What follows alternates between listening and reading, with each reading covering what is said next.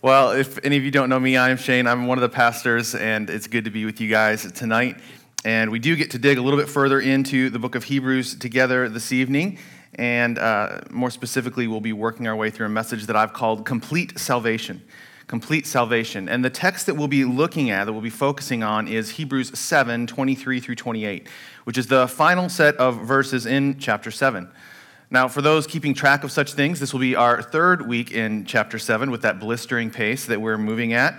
But there's been a lot of really good stuff in the first 22 verses of chapter 7 so far.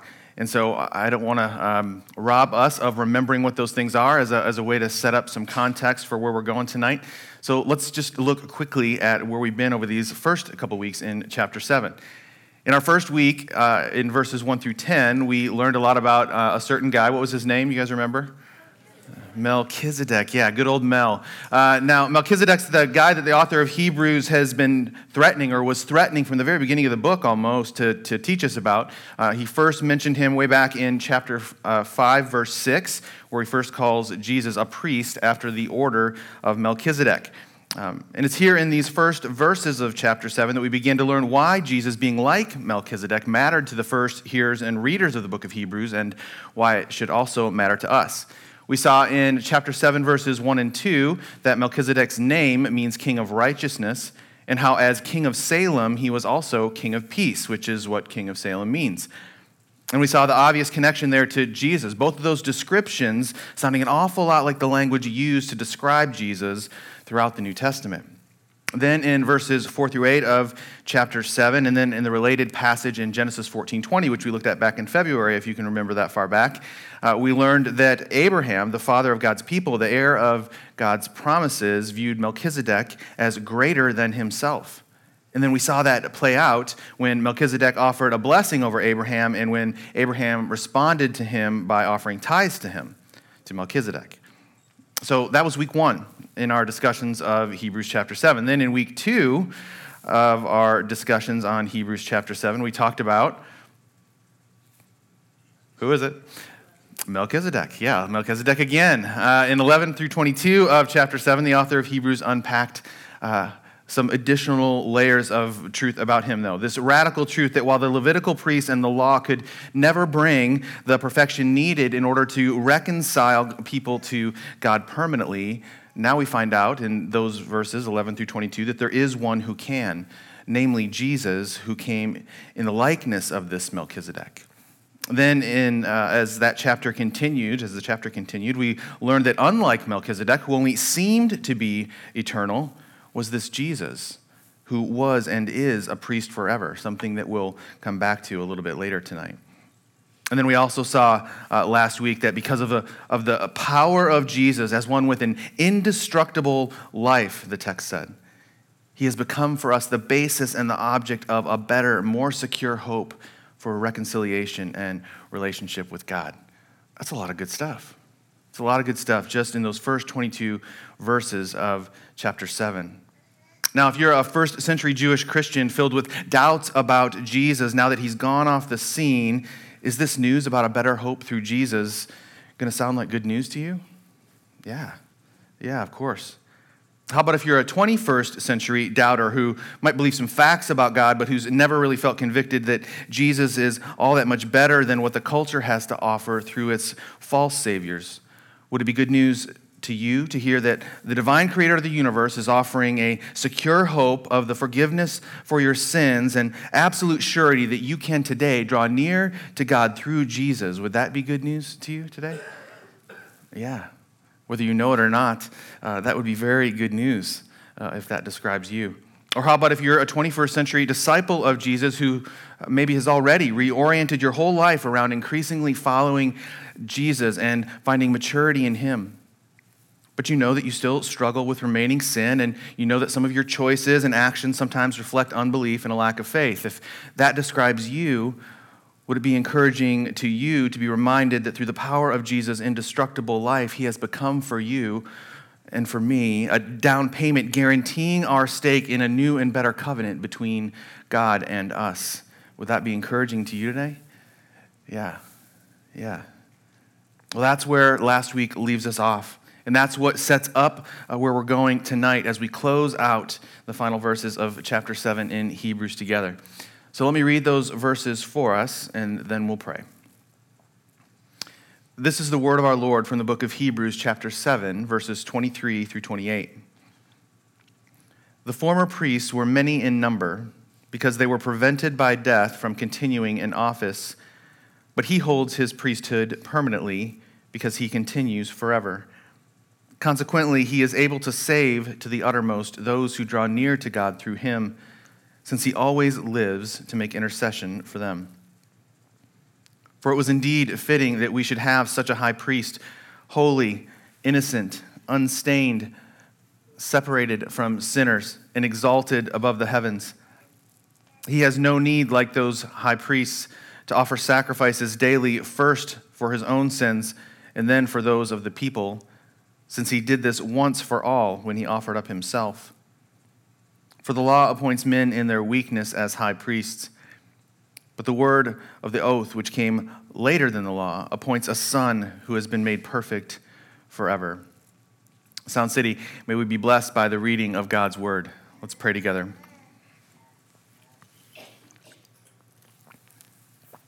Lord God, we thank you today for the opportunity to gather as your people and to hear from your word. God, we need your help today. So much of what we've been learning about in Hebrews is quite a bit foreign to us in our day and in our culture. Things like priests and covenants and oaths and tribes. But your word says of itself that it's able to make us wise unto salvation, and that the scriptures are profitable for us, for teaching and correction and training in righteousness. And so my prayer for us in here tonight is that you would make your word clear to us, and that you would teach us and correct us and train us to live righteously in response to what you are going to teach us tonight. I personally ask for your help as well, God, and I pray that you'd lead me by your Spirit as I teach so that I might lead us well today as a church as we dig in to these verses together. And I pray all of this through your Son and by your Spirit. Amen. Well, let's start with a question. Can you think of times in your life, or maybe seasons in your life, where you've been really anxious or unsure or insecure, and then something happens that kind of relieves all that and gives you kind of a sense of peace and assurance? Can you think of seasons like that in your life? I know the Bible encourages us not to worry, not to be anxious about anything, but I'm pretty sure the reason that we find that encouragement in the Scripture is because worry and insecurity are pretty universal experiences. So what have those experiences been like for you? What have those times been for you? Maybe a few examples might be maybe the foster parents who, after working back and forth with various agencies, being told one thing and then having it changed the very next day, who are waiting to hear good news upon bad news upon good news after years of uncertainty, and then they're finally told that they're free to adopt this child that they've been loving and caring for years now. And that brings this sense of assurance and peace. Or maybe it's the cancer patient who's been through the ringer with surgeries and chemotherapy and good test results and bad test results and year upon year, and then finally hears this news that they're in full remission that brings them some assurance and rest. Or maybe it's just the simple back and forth and the ups and downs of a long dating relationship that finally gives way to a proposal and then a marriage covenant bringing assurance of real commitment and love and security. We've all had experiences like this, right? Where we go through seasons of not having a lasting answer in an important area of life, an important life issue, and then finally something happens, and you're just able to exhale a little and get some peace because you've been given a trustworthy assurance that helps you put those insecurities aside and just rest in that truth that you now know. Well, that's kind of what we're going to see in our text happening a little bit today. You'll recall from prior sermons in the series that part of the context and backdrop for the book of Hebrews is that its original audience was in large part a group of Jewish converts to Christianity who, after Jesus' death, were beginning to doubt their faith in him and beginning to consider denying him altogether and going back to their Jewish faith, the faith of their youth, going back to putting their hope for salvation in the law and in the priest, just as their forefathers had done. And so here in our passage today, in verses 23 through 28, the author of Hebrews again wants to speak to their doubts. And he means to speak to our doubts and our half-heartedness and faith as well. The author of Hebrews in today's text wants to give us real assurance concerning our faith in Jesus. And really what he wants us to see above all else tonight is that our only hope for complete salvation rests in a completely perfect priest. Our only hope for complete salvation rests in a completely perfect priest. That's the central proposition for today's message. That's the big idea that I want to make sure that we don't miss. And with that, as we pick things up in verse 23, we find the author of Hebrews busy doing that very thing, speaking to our doubts and half-hearted faith. And he begins with this. Verse 23, the former priests were many in number because they were prevented by death from continuing in office. So here we've got the somewhat rare occasion where a verse from the author of Hebrews is pretty straightforward. What a nice switch that is, huh? What a nice surprise he's baked in there for us tonight. What we have in verse 23 then is just a simple, straightforward reminder of the humanity and imperfection of the priests that had come before Jesus. The verse is saying that among the other reasons for them not holding the priesthood forever, the most obvious one is that they just keep dying. They just keep dying off. In fact, our best evidence suggests that there were 83 Aaronic high priests that died off during this part of Israel's history. Now, this isn't critical to the text today, but I thought you might find this interesting, this extra bit of information that I found about the Aaronic high priests as I was studying this week. And it comes from a Jewish historian named Josephus, who in the first century, in the early 90s or so AD, recorded what was known at the time about the history of the Aaronic priesthood in a history book that he wrote called The Antiquities of the Jews. And I'll read a little bit of that for us. It'll be up on your screens as well. It says this, accordingly, the number of all the high priests from Aaron, of whom we have spoken already, as of the first of them until Phanes, who was made high priest during the war by the seditious, was 83, of whom 13 officiated as high priests in the wilderness from the days of Moses while the tabernacle was standing until the people came into Judea when King Solomon erected the temple to God. For at first they held the high priesthood till the end of their life, although afterward they had successors while they were alive. After those 13 high priests, 18 took the high priesthood at Jerusalem, one in succession to another, from the days of King Solomon until Nebuchadnezzar, king of Babylon, made an expedition against the city and burnt the temple and removed our nation into Babylon, and then took Josadak, the high priest, captive. The times of these high priests were 466 years, 6 months, and 10 days, while the Jews were still under the regal government. And then it just keeps going on and on from there with more detail, but we'll stop there for time. Is that fascinating to anyone else but me? Yeah. Not only does extra biblical material, texts like this, information like this, help give context to our study of the scriptures, but to me it's always so encouraging to see ancient non-religious texts corroborating what we find in the Bible, right? Okay, that's for free. Now we'll head back to our passage, and we'll add verse 24 along with verse 23 that we already looked at into the mix, and we'll see what we can learn. We saw already the many human finite priests dying off and failing to endure in their priesthood in verse 23, and now, shown by contrast in verse 24, is Jesus, the one divine and infinite high priest. Verse 24 saying, but he, Jesus, holds his priesthood permanently because he continues forever.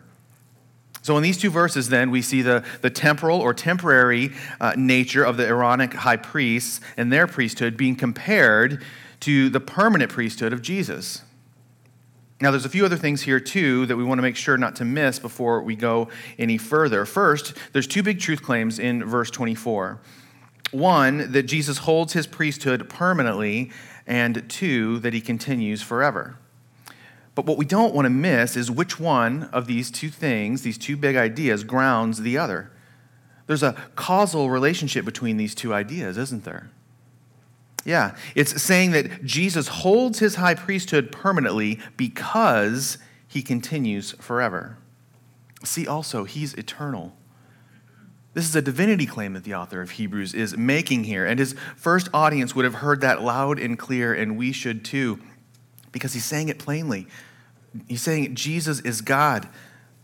We learn here the cause of Jesus' permanent priesthood is his eternality, which stems from his divinity. A priest that never dies is a priest that needs no successor, a priest that has no equal, and a priest that deserves our devotion and our worship. Now, before we go further, it's worth our time to dissect a couple of the words in verse 24 in more detail as well. First, that word, permanent, which is such a familiar word to us that it almost doesn't do the author's intent justice. The Greek word for permanently here is aparabaton, which means to say to us that Jesus holds his high priestliness in such an utterly pure way that he holds the priesthood unchangeably, absolutely, inviolately, meaning he holds the priesthood with such a level and degree of permanence that it cannot be violated. We also have this important word here, continues. And that one struggles to make its mark on us at first as well, because again, it's an all too familiar word. Now, the Greek of continues here in verse 24 is menin, which means to abide, to dwell, to endure, to remain, to be present. Altogether then, in verse 24, we have this big idea that by comparison to these priests that just kept dying off, there's a different kind of priest that has now come. A priest with radically better credentials. A high priest who endures completely. A high priest who abides and dwells with us forever. A high priest who is present with us right now and always. A high priest who is eternal, and as such, a high priest who holds his priesthood forever. Now, I don't know about you, but if I'm a first century Jewish Christian who's scared of what it means that Jesus doesn't seem to be around all that much anymore and who's thinking about denying Jesus and going back and putting my hope in the law, then I think the comparison just that we found in these two verses might just give me pause and might just help me to persevere in trusting my life and salvation to Jesus. But what about those of us in the room who are not first century Jewish Christians? I'm guessing that might be a few of us. Right? As the author of Hebrews uses these verses to teach us about the divine nature and character of Jesus, what stirs in your heart? If you'd call yourself a Christian, what comes to mind for you as we look at these deep truths about the nature and character of Jesus? What about those of you who wouldn't call yourself Christians that are in here with us tonight? First, I'm glad you're here. Come back. Second, what's stirring in your heart right now as you hear these truths about Jesus? Whatever it is, pay attention to it. Pay attention to it, and don't miss what God may be working to communicate to you right now. Okay, let's keep going. But if you're following along in your own Bible, then I want to ask you a favor. I'd like to ask you to just kind of put your finger over or slide your program over verse 25 for a few minutes, because we're going to skip past that just for a few minutes while we're continuing to learn about the impeccable credentials of High Priest Jesus. And what this is going to do for us, it's going to make it all the more amazing in just a little bit when we come back to verse 25 and unpack what Jesus is able to accomplish in light of this impeccable high priestly resume that he has. Okay, so put your thumb over verse 25, don't cheat, and let's pick up again in verse 26. For it was indeed fitting that we should have such a high priest, holy, innocent, unstained, separated from sinners, and exalted above the heavens. So here, and in the next several verses as well, what we've got is a continuation of the comparison that we were looking at previously between the Aaronic high priests who kept dying off and Jesus. Let's look a little closer. The verse starts saying, for it was indeed fitting that we should have such a high priest. Now, what the author of Hebrews is trying to communicate to us here and saying it is fitting is that it's this kind of priest, the one he's about to describe, that's truly one who can fit our needs. Such a high priest truly fits our need, is what he's saying. And the word such here is a modifier that points backwards in the text and also forwards in the text. And so looking backward in the text first, according to verse 24, the kind of high priest that truly fits our need is the kind that holds the priesthood permanently, and the kind that is present with his people forever in an enduring way for all eternity. And then the answer continues in verse 26, where it describes this high priest who truly fits our needs as holy. meaning devout or pious or pleasing to God. In verse 26, this high priest who truly fits our needs is also innocent, meaning blameless, utterly moral, untouched by evil. This high priest that truly fits our needs is unstained, meaning pure and undefiled. This high priest who truly fits our need is separated from us sinners, and that he is divine and completely other and separate in kind from us. And finally, this high priest that truly meets our need has been exalted above the heavens through his ascension to the position of rule and authority at the right hand of God the Father. And this exaltation language of the author of Hebrews here reminds us of what he has already said at the beginning of his letter, back in Hebrews 1, where he already told us in verse 3 of that chapter that after making purification for sins, he, meaning Jesus, sat down at the right hand of the Majesty on high.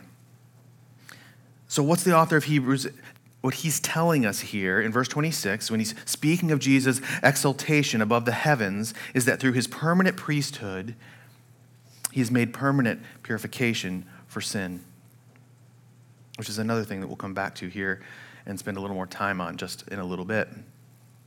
The author of Hebrews here in verse 24 and 26 alone, he's pieced together quite a nice little resume for Jesus already, right? But he's not done yet. He's got more to say. And so as we move then into verse 27, we find the superiority of Jesus' priesthood being highlighted yet again. And again, building on what he's said previously, verse 27 saying this, he, Jesus, has no need, like those high priests, to offer sacrifices daily, first for his own sins and then for those of the people, since he did this once for all when he offered up himself. Now, we're going to be hitting on the sacrificial system and on Jesus' whole once-for-all sacrifice in chapters 9 and 10 as well in future weeks. So we're not going to unpack those ideas completely today. But there are 3 points of comparison on display here in verse 27 that I want to make sure that we don't miss. Number 1, the author of Hebrews makes another divinity claim with respect to Jesus here, doesn't he? Did you see it? He notes that the Aaronic high priests, who on the Day of Atonement each year offered not just a sacrifice for the sins of the people, but also a second sacrifice for themselves, since they also needed to be cleansed from sin. But Jesus, on the other hand, has no need to offer any sacrifice for himself, because as one without sin, no sacrifice for your sins would be necessary. That's comparison point number 1. Point number 2 of comparison in verse 27 is that on the one hand, the sacrifices of the Levitical priesthood had to be offered over and over again, and then even though they were offered over and over again, they still remained at best imperfect and incomplete and unable to permanently atone for or grant forgiveness for the people's sin. Whereas with Jesus, who holds the priesthood permanently, he only had to make one sacrifice, and it was done, like forever. It's also really interesting to note that these 3 words, once for all, in verse 27, they're just one word in the original Greek, and the word is ephapax, which appears only 5 times in the whole New Testament, 3 times here in Hebrews and then twice in Paul's letters. And it's a word that carries with it a really big idea. It's this idea of a single occurrence to the exclusion of any other that results in permanence. A single occurrence to the exclusion of any other resulting in permanence. Or another way to say it would be to say something needing to happen once and then never again. That's how permanent Jesus' priesthood is, and that's how perfect his sacrifice was and is. And that brings us to the third important point of comparison in verse 27. The author of Hebrews doesn't only want us to see the difference in the number of sacrifices required, the one sacrifice of Jesus versus the nearly infinite Levitical priest sacrifices. He doesn't want us to only see that, but he also wants us to see the incalculable difference in the nature of the sacrifices that were offered. Whereas the old covenant sacrifices typically consisted of bulls and lambs and bread and drink, what Jesus sacrificed was altogether different. St. Augustine, one of the great fathers of the early church, wrote about the nature of Jesus' once and never again sacrifice around 400 AD in a text called On the Holy Trinity, where he really beautifully lays out the truth that the author of Hebrews has revealed to us here in verse 27. St. Augustine writes this, "Who then is so righteous and holy a priest as the only Son of God, who had no need to purge his own sins by sacrifice, neither original sins nor those which are added by human life. And what could be so fitly chosen for this sacrifice as mortal flesh? And what so clean for cleansing the faults of mortal men as the flesh born in and from the womb of a virgin without any infection of carnality? And what could be so acceptably offered and taken as the flesh of our sacrifice, made to be the very body of our priest? What Augustine eloquently and strikingly shares with us here is what is sometimes called the self-offering of Christ, which is this reality that Jesus is both sacrifice and priest, both victor and victim, which is a horrific truth to be sure, but it's the only truth that can offer us a sure hope of the forgiveness of our sins, that can offer us true reconciliation with God, and actually quite a bit more, as we're going to see before we end here tonight. Then in verse 28, he brings this grand show, the author of Hebrews brings this grand showing of Jesus' credentials back full circle. He picks up elements from all the way back in verse 18 and then all the way on up through verse 24 as he continues contrasting the great divide between Jesus and the Aaronic high priest, saying this, "For the law appoints men in their weakness as high priests, but the word of the oath, which came later than the law, appoints a son who has been made perfect forever." So first he picks up on what we covered last week in verses 18 and 19, which says, "For on the one hand, a former command is set aside because of its weakness and uselessness, for the law made nothing perfect." So these verses, 18 and 19, they kind of become the backdrop, the precursor for what the author of Hebrews is trying to teach us here in verse 28. In other words, because the law is weak and useless comparatively, and because it can make nothing perfect, the priests that it produces are weak compared to what Jesus now offers as well. Then in the second half of verse 28, the author of Hebrews adds one more credential to Jesus' resume. And it's the unchangeable promise of God the Father, which is perhaps the most compelling reason yet for placing our hope in the person and work of this perfect high priest. What we're talking about is the oath of God the Father concerning Jesus in verse 28, which is the same oath spoken of back in verse 20 of chapter 7, where it says, "For those who formerly became priests were made such without an oath, but this one was made a priest with an oath, by the one who said to him, 'The Lord has sworn and will not change his mind, you are a priest forever.'" So you're a doubting first century Jewish Christian, or maybe you're just a doubting or half-hearted 21st century Christian. How is what the author of Hebrews is saying here supposed to offer us some kind of assurance that is going to help us feel better about placing our faith in Jesus? What's that all mean? Well, what the author of Hebrews is doing here in verse 20 and in verse 28, with a little help from the quote that he's pulled forward from Psalm 110, verse 4, what he's doing with all that is he's saying, okay, so you guys don't believe me yet? You still need more proof? Well, how about a letter of reference from God himself recorded by King David where he swears an unbreakable oath making Jesus, God's only son, a perfect high priest forevermore? That's what we're being reminded of here in verse 28. This promise, God's oath, it's like the cherry on top of all the other arguments being offered by the author of Hebrews here. It's his trump card, offered to anyone who would still have doubts. So the author of Hebrews has built his case. He's written a truly impeccable resume for Jesus, listing out all his credentials. And here it is again, just to make sure we've got it. In verse 23 and 24, Jesus is shown to be superior to all other priests because while they keep dying, he's eternal. And he remains forever, and therefore he possesses a non-transferable, never-ceasing priesthood. That's 23 and 24. In verse 26, Jesus is shown to be perfectly fit for our high priestly needs, since he's a high priest who is holy and innocent and unstained and pure and utterly distinct from sinners and exalted highly above the heavens, above all else to the position of authority and rule at the right hand of God the Father.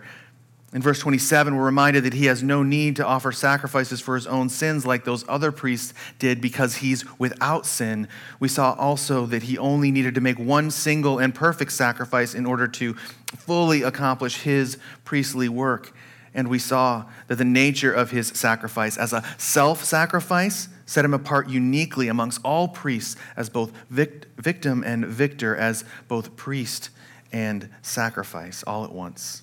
And then in verse 28, as we just saw, God the Father notarizes a letter of reference for these truths about Jesus, drawing from the Old Testament from Psalm 110 to swear an irrevocable oath by his own name in order to make it crystal clear that Jesus' high priesthood is indeed a forever priesthood and that it could indeed be trusted by anyone who would have doubts. Sound City, that's the resume of Jesus. And if you're doubting Jesus today, or if you're half-hearted, or if you're lukewarm concerning him, or if you've become dull of hearing, which is what the author of Hebrews called it back in chapter 5, then I hope and pray that our short look at the resume of high priest Jesus tonight would shake something loose in your soul, and that it would draw you into appropriate awe and reverence for who this high priest Jesus is. Is God stirring something in you today? As we look full on at who this high priest really is, what's he stirring in you? Maybe I can ask it another way. Let me ask a different question. Why do you and I need a high priest today? Why do you and I need a priest today? Well, let me remind you of the central proposition, the big idea that we started with, because I think it just may help us answer that question. What I'm proposing to you tonight is that you need a priest, that I need a priest, because our only hope for complete salvation rests in a completely perfect priest. Our only hope for complete salvation rests in a completely perfect priest. And in order to unpack that and understand why that's true, now we get to go back to verse 25, which we passed over earlier. So picking it up again there in verse 25, the author of Hebrews begins saying, consequently, meaning in light of that whole ginormous list of those high priestly credentials that we've just been working through, consequently, because of all those credentials, he, Jesus, is able to save to the uttermost those who draw near to God through him, since he always lives to make intercession for them. So why do you and I need a priest today? Well, because the right high priest is able to save to the uttermost, which is to say, high priest Jesus is able to save absolutely and completely those who would draw near to God through him. Why do you and I need a priest today? Because the right high priest will truly fit our need as sinners, because he can offer a sacrifice that the Levitical priest couldn't, a self-sacrifice of one who is innocent, unstained, and pure. The self-sacrifice of one of whom it was said in Hebrews 2:17, therefore he had to be made like his brothers in every respect so that he might become a merciful and faithful high priest in the service to God, to make propitiation or an acceptable sacrificial offering for the sins of the people. Why do we need a high priest today? Well, here's the ugly truth about human sin, yours and mine, that doesn't often get talked much about in the church these days. Human sin, our sins, are such a great offense to God that it has always required the taking of life and the shedding of blood in order to atone for and make restitution for sin. If you want a verse to look up later and to dig into that more, you can look at Leviticus 17, verse 11. Leviticus 17, verse 11. And while the blood sacrifices of the Old Testament priestly system could only atone for sin partially and temporarily, God the Father made Jesus a high priest forever, and he did so with an oath and in concert with Jesus' once for all blood sacrifice of himself for the propitiation of the sins of his people. But let's not miss this. What people are we talking about here? What people are being talked about here? Verse 25 says, high priest Jesus is able to utterly, completely, and absolutely save who? Everyone? Who's getting saved here? Who's whose sins are being atoned for through the blood sacrifice of high priest Jesus here? Is the author of Hebrews a universalist, saying that all people get saved? No. Does the author of Hebrews appear to be a pluralist, saying that all roads lead to forgiveness, all roads lead to God as long as you believe in something? No. Do the Holy Scriptures here in our text in Hebrews say that as long as you're a pretty good person who's done more good things than bad things, then Jesus' blood covers your sins? No. What we've got here in verse 25 then is something more similar to the truth revealed in Acts 4:12, where Luke records Peter saying to another group of doubters, "And there is salvation in no one else but Jesus. For there is no other name under heaven but Jesus, given among men by which we must be saved." According to verse 25, high priest Jesus, perfect once and never again blood sacrifice, saves completely, atones for absolutely, restores into relationship with God permanently only one group of people: those who draw near to God through him. Those who draw near to God through Jesus. But what does that mean? Well, for starters, in Hebrews 5, verse 9, the author of Hebrews has already said of Jesus that after being made perfect, he became the source of eternal salvation to who? To all who obey him. Now, taken in its right context, this isn't suggesting some kind of works-based salvation as that verse might first appear. Rather, it's rightly reminding us that those who draw near to God in Christ are those who, as a general pattern of their lives, have submitted themselves to the lordship of Jesus because of their faith in him. Said another way, this group who draws near to God through Jesus is those who, in recognition of their own sin, have turned to God and said, "I'm a sinner, and I need a Savior who can restore my broken relationship with God by atoning for my sins and then give me a new life, a life of worship submitted to the lordship of Jesus for God's glory and for my good." Maybe you're thinking, hey, if I'm honest, that doesn't describe me today. Well, the good news is that even if that doesn't describe you when you walked in here tonight, it can describe you before you leave. If you're feeling like that might be what High Priest Jesus has you here for tonight, then don't leave without grabbing one of us at the end of the service and letting us pray with you and help you get right with High Priest Jesus, who is willing and able to save you completely and to the uttermost. But we're not through just yet. There's one more thing that verse 25 has to teach us that's true of God's people who draw near to him through Jesus, and here it is. Verse 25 tells us that for those who draw near to God through Jesus, there is never a single moment ever when he's not interceding for you. While it's difficult for us to know exactly what this means, we know for sure that it at least means this, that Jesus' capacity for effectively acting on our behalf is unlimited, never ending. We've got a couple other clues about what this means to us from other passages of Scripture. We can look at Hebrews 2:18, which says, "For because he himself has suffered when tempted, he is able to help those who are being tempted." So his eternal intercession for us that comes about as a consequence of his permanent priesthood brings us constant, ever-present aid and help. Is that an encouragement to anyone tonight? We've got another clue in Romans 8:33 and 34, where the Apostle Paul boldly declares, "Who shall bring any charge against God's elect? It is God who justifies. Who is to condemn?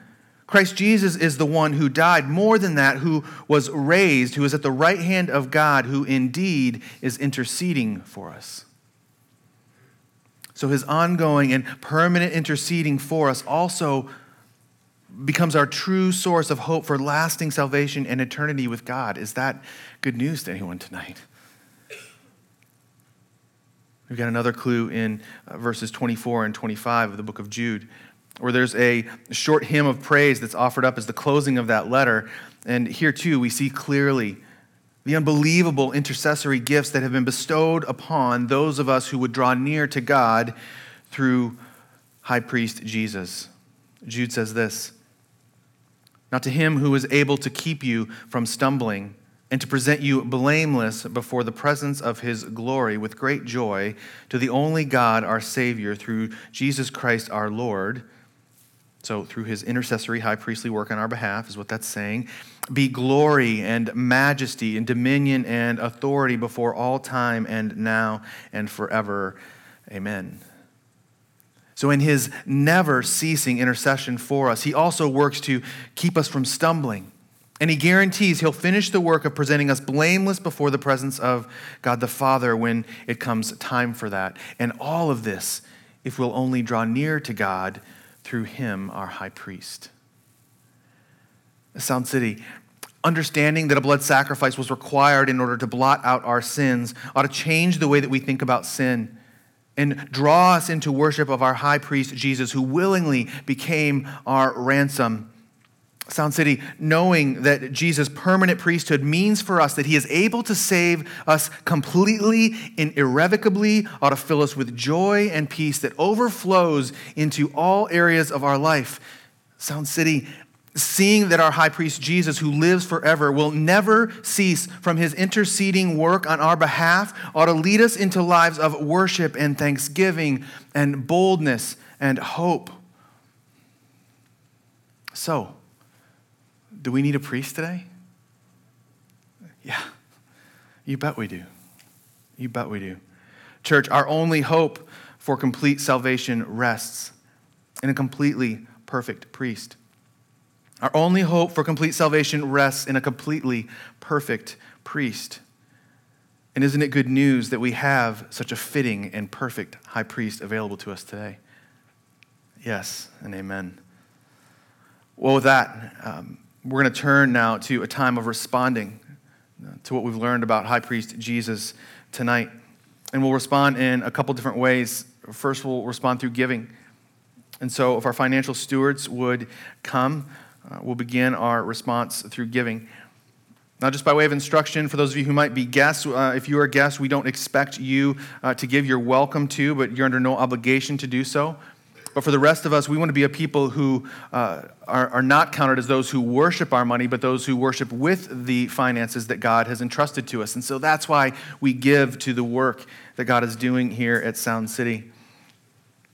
I also want to, as a way of response, offer up some questions and prayer points drawn out of the message for us to reflect on in our community groups and in personal reflection. And I'll read those for us. They'll be on your screens as well. They're also in your handout tonight. Number one, which of the many descriptions given in this week's text concerning the nature and character of Jesus is most striking to you, and why? Number two, why does it matter that Jesus is able to save to the uttermost, save completely? And how does this shape your understanding of your own relationship with God? Number three, who is it specifically that the author of Hebrews declares Jesus is able to save completely? What does it mean to draw near to God through Jesus? And explain why you would or would not count yourself among this group. Number four, what does it mean that Jesus lives to make intercession for God's people? And what does that mean to you personally? Then a couple points for prayer as well. Number one, pray that all who walk through the doors of Sound City Bible Church would be numbered among those who draw near to God through Jesus in a saving way. Number two, you can be praying that Jesus' forever presence with us and his ongoing intercession for us would change and grow the way we live out our faith each day. So that's some questions and prayer points for you for this week. Another way we'll respond tonight is through communion.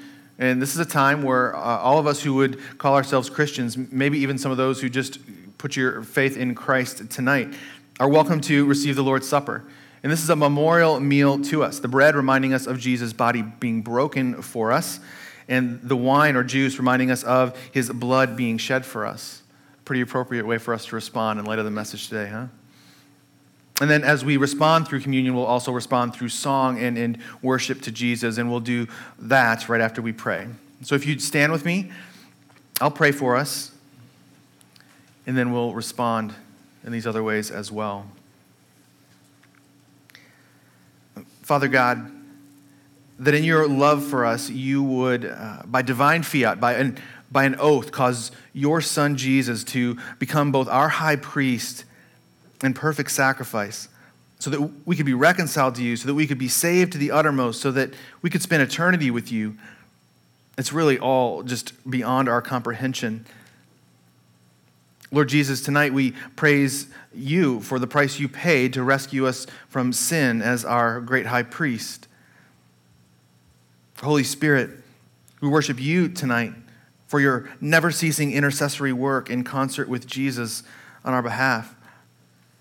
And God, I pray for myself and for all within the sound of my voice tonight that you would save us to the uttermost, and that we would all leave here tonight changed and living differently as a result. And I pray all of this through your Son and by your Spirit. Amen.